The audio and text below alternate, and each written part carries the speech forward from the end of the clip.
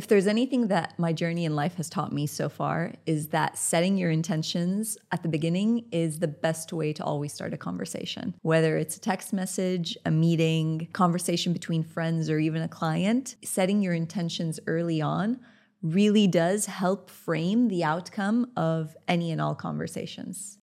My name is Dana Hanbali, and I'm an entrepreneur. And for the past 14 years, I've been working in the communications industry.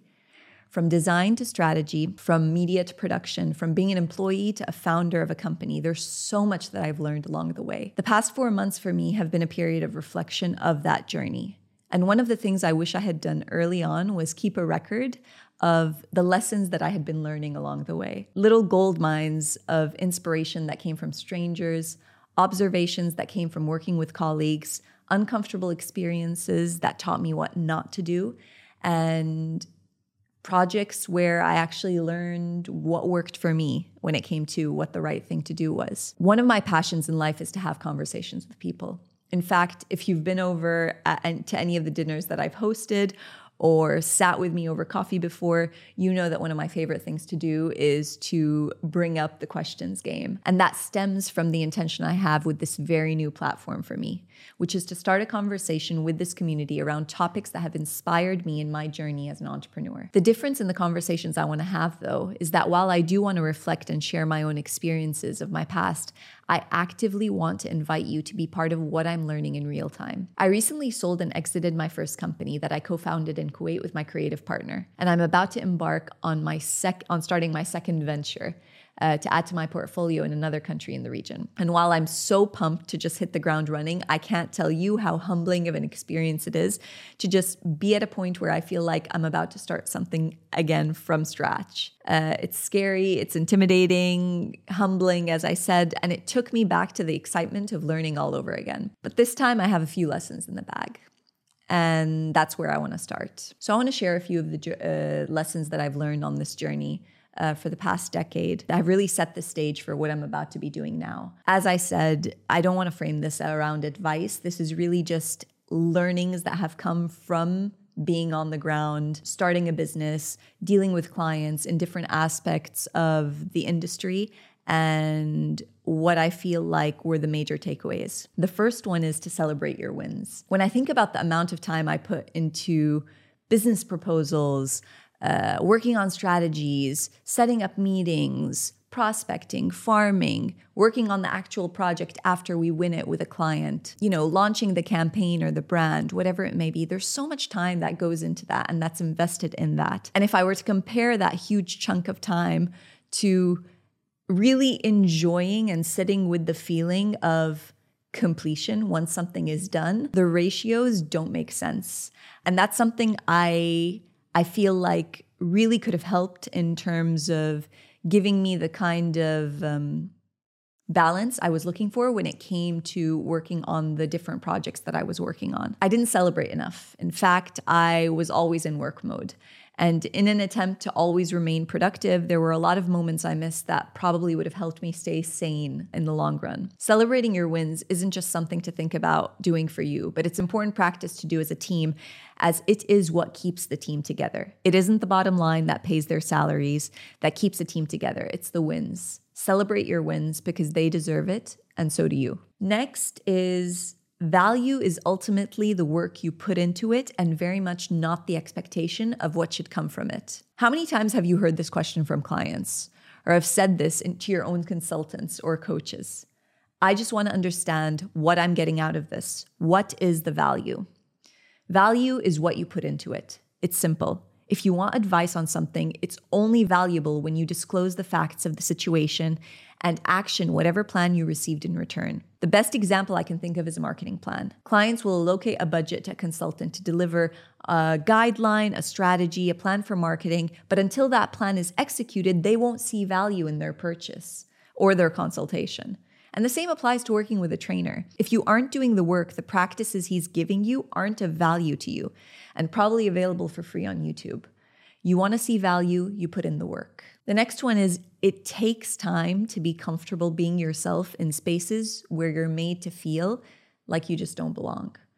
And this was a tough one for me. I, like many of you who may be listening, was taught to believe that I would be respected based on my merit. What became very evident as I entered the workforce was that whether it was my gender, my age, the way I looked, my nationality, my accent, there would always be a reason to make you feel like you aren't welcome. No matter how much value you think you add or what you bring to the table, life will constantly throw you curveballs that will remind you that acceptance and tolerance are not the same thing, and both are uncomfortable. I wish someone said this to me early on, because it would have benefited me so much more had it not been something that the majority of my surroundings just denied. Belonging is a complete illusion. No one ever really belongs. But it does take time to be comfortable with that, and that's okay. Next is a lesson that I actually learned while I was working in business development. Business is about learning what people want from you before you decide anything of them. This lesson goes back to the point of setting intentions. I went to negotiations training early on in my career, and the first lesson you're taught in negotiating is figure out what it is that they want or what you're prepared to give up. I apply this thinking to more than one aspect of the way that I live my life, but it's benefited me the most in business. I don't particularly enjoy networking, especially networking for business in social gatherings. I always feel awkward. It's not my comfort zone, and it somehow feels schmoozy. I can't get away from it. However, I knew how to pitch what I could offer in exchange for something that I wanted. I was always really, really good at that. And that really helped me become someone who would always make the first move when it came to a networking setting. Being direct saves you so much more time and is a quicker route to getting the respect you want without any of the bullshit in the middle. The next one is that true passion, or love for most people, is the feeling you have before you discover that someone has an opinion on it. I'm sure you've heard the quote, "You had purpose before anyone had an opinion." And this is kind of a variation on it, because it's about kind of that passion or that thing that you're good at, that you actually do love, that a lot of people aren't always going to understand. One thing I stopped doing early on was sharing my thoughts, plans, and ambitions with everyone I knew. Whether they were close or not wasn't the issue, so much as people's tendency to weigh in on whatever it is that I was sharing. There are times when I want to hear feedback, but especially in matters of the heart, passion points, or creativity, I learned that people's reactions can sometimes have a negative impact. And while it may not influence my decision per se, it did delay me in taking it. So I have a tendency to now share my plans when I'm 95% confident of what my answer is or my point of view on a particular thing before sharing it. Because then I'm at a stage where I do already know what I'm going to do, but I am welcome to hearing the feedback that may or may not sway my decision. Overthinking is the killer of progress, development, success, and sanity. And I'm the queen of it. I don't say it with pride. It's been a huge struggle for me, which I've only recently started to work on, and I hope I will get better at it. I'm a perfectionist, and I tend to get stuck on perfecting a plan and thinking about the various routes and outputs instead of just hitting the ground running. If you want something, you just do it. You want to write? You want to record a podcast? Do it. You want to try out bangs? Go for it. The worst that can happen is that the result doesn't meet your expectations, which is actually a blessing because you can learn from it or try something else without the impeding thought of what if driving you crazy. Next is listening is doing. One of the most underrated skills, which funny enough is a great one to use in the previous lesson, is the act of listening. Sometimes as a leader, your instinct drives you to always be the problem solver. And what I've learned is that it's actually my ability to listen, to understand, to acknowledge what the person in front of me needs to say versus always feeling the need to respond or actively try to solve that problem. And I think it's something, had I discovered it earlier, would have benefited me a lot in my relationships with my teams. But it's definitely something I apply now, whether it's work or in my personal relationships. Never stop asking questions. And I think this is another one of those things that people don't realize how valuable it is until they stop doing it. It's very easy to stay in the comfort zone of what you know. And especially when you are the leader, sometimes it feels like You need to know everything. You need to have all the answers. But this idea of always asking questions has benefited me in terms of building bridges between me and whoever it is that I'm trying to have a conversation with, whether that be my clients or my teams, but also enlightening me and giving me insights to things I wouldn't have thought of before. This one is one that I learned very recently when I was kind of having a hard time disconnecting from the decision I had just made. I was going through burnout at the time. And I was sitting with a friend, and I felt like a big part of my identity, myself, my success was associated to my job, my career. So you can imagine when I decided to sell and exit, I felt like although it was something I wanted to do, I felt like I lost a big part of me. And what's interesting is when I was sharing this with a friend of mine, she said something that was so profound. She said, people will root for you when you're being your most authentic self, no matter what that looks like. And I absolutely loved that. People will always root for you when you are being your most authentic self, no matter what that looks like. Whether they understand it or not, they will root for you because they see that whatever it is that you are doing is you being true to you, your vision, and what you want to do. And it takes a certain bravery to do that, and it's something beautiful. So I love that. It's something that I feel like I'm never going to forget. The next lesson is an interesting one. Anxiety and excitement actually have the same physiological characteristics and the same feeling as one another. What makes them different is what your brain tells you to feel about either one. And I found that to be so crazy because I completely agree. Like when I think about when I'm anxious and when I'm excited, they share a lot of the same qualities. But what's even crazier is the power that my mind has over myself to actually dictate what each feeling means. And that really opened my eyes to the power of the brain, the power of my mind. And what happens when I give my mind too much power. At the end of the day, the brain is such an incredible tool that we have, but it's something that should be serving us and not the other way around. This one I love. If you experience loss, it means you experience love. If you experience pain, it means you experience joy. And I love this because in my moments where I did have a lot of self-doubt, where I did question whether I did the right thing or not throughout my career, when I was moving from country to country, from discipline to discipline within the industry, it was always kind of a question of, am I making the right decision? Is this something that's going to work out for me? Was I really enjoying it at the time? These questions tend to kind of take over. But what I loved about this as a lesson is that it really kind of gave me a little bit of perspective on this idea that for either feeling to exist, for these opposite feelings to exist, its counterpart had to have been there as well, which is an encouraging feeling, especially when you are going through kind of the pain or the loss part of the situation. Next is the comeback is always stronger than the setback. And this is something that I think really, really applies to being an entrepreneur.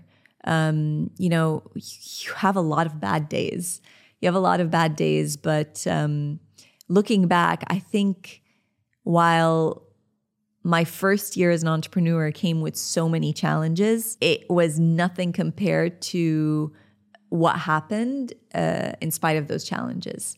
And I really an advocate of that type of thinking, especially where I am right now in my life. And it's something that's always helped keep my mind in check and keep me focused on there has to be something better coming.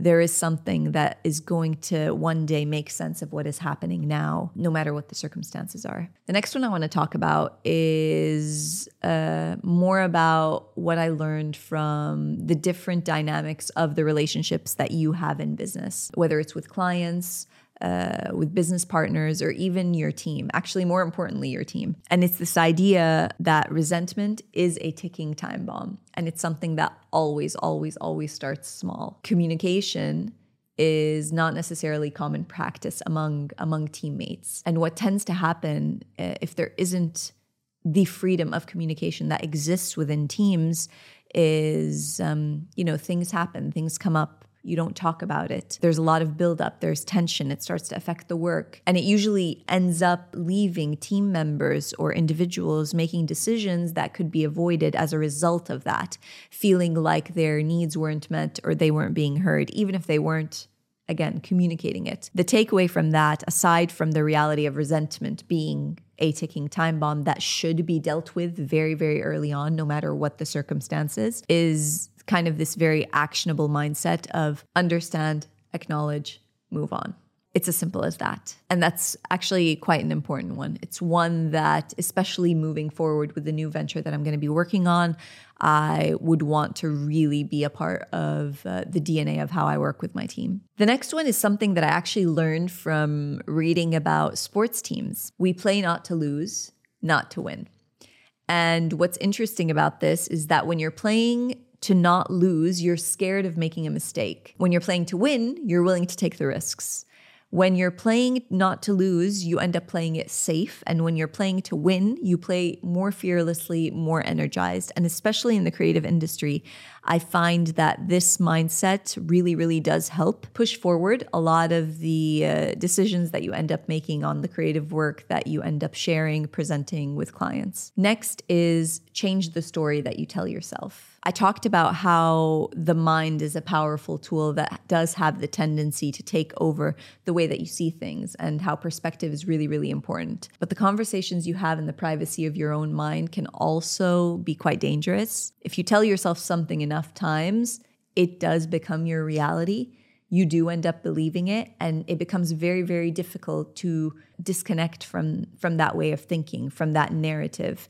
And it's something that becomes really, really toxic in your behavior, not just towards others, but towards yourself. And that's something I definitely learned the hard way. Next is an exciting one. And I learned it when I started to kind of open up as an entrepreneur and share a lot of my experiences. I think one thing we don't talk about enough as entrepreneurs is how lonely it can get. Yes, there's a lot of, perks to running your own business and being your own boss, but it also comes with a lot of responsibility and accountability. And it wasn't until I started, sharing my experiences with fellow entrepreneurs, joining clubs or organizations that had entrepreneurs with similar stories and forums that actually dealt with those conversations, that really made me realize one thing, and it's that entrepreneurs don't stick to one thing. They don't believe in limits. And that's literally what makes them an entrepreneur and what makes them so special, and what makes me really proud to be one. I was asked recently what advice I would give or what is the best advice I received.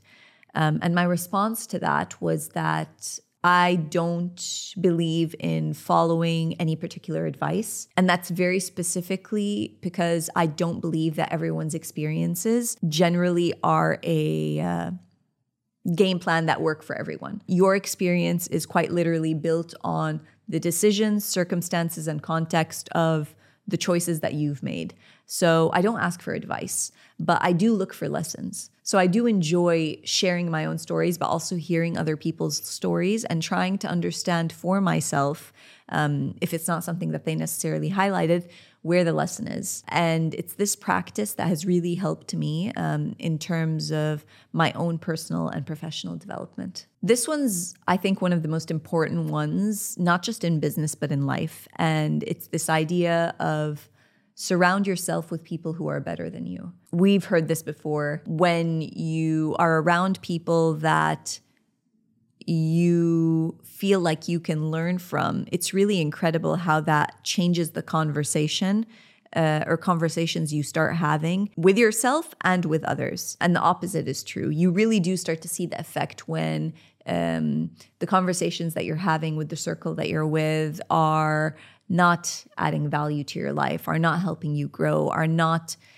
pushing you to move beyond wherever you are, whether it's mentally, emotionally, intellectually. And I think surrounding yourself with people who are better than you really starts to train your mind to think differently, to consider different things. And I am a firm believer that always being open to different considerations is a very important part of personal development. And the older I get, the more I really value these types of conversations and sitting with people that are going to elevate those conversations. Last but not least, the worst prison is the one where you don't see the bars. You know, it's interesting because when you think about success, it's usually the aspiration when you're starting anything, whether it's a project, a new onboarding a new client, a new win, celebrating something. Success is always the aspiration. But in a lot of circumstances in business, it sometimes becomes the cage you are in and confined to because it's comfortable. There's a feeling that comes with it that is difficult to forget. It becomes quite addictive and it clouds your judgment when it comes to making decisions as to how you want to evolve and grow. As I've mentioned before, it's not about giving advice. That's not what this is about. I don't know where this podcast journey is going to take me. There are going to be different conversations that I incorporate into this. There will be people joining me who I feel have really elevated the way that I think about things and the conversations that I have. So I hope that you will watch, support, and find something new to consider. Take care.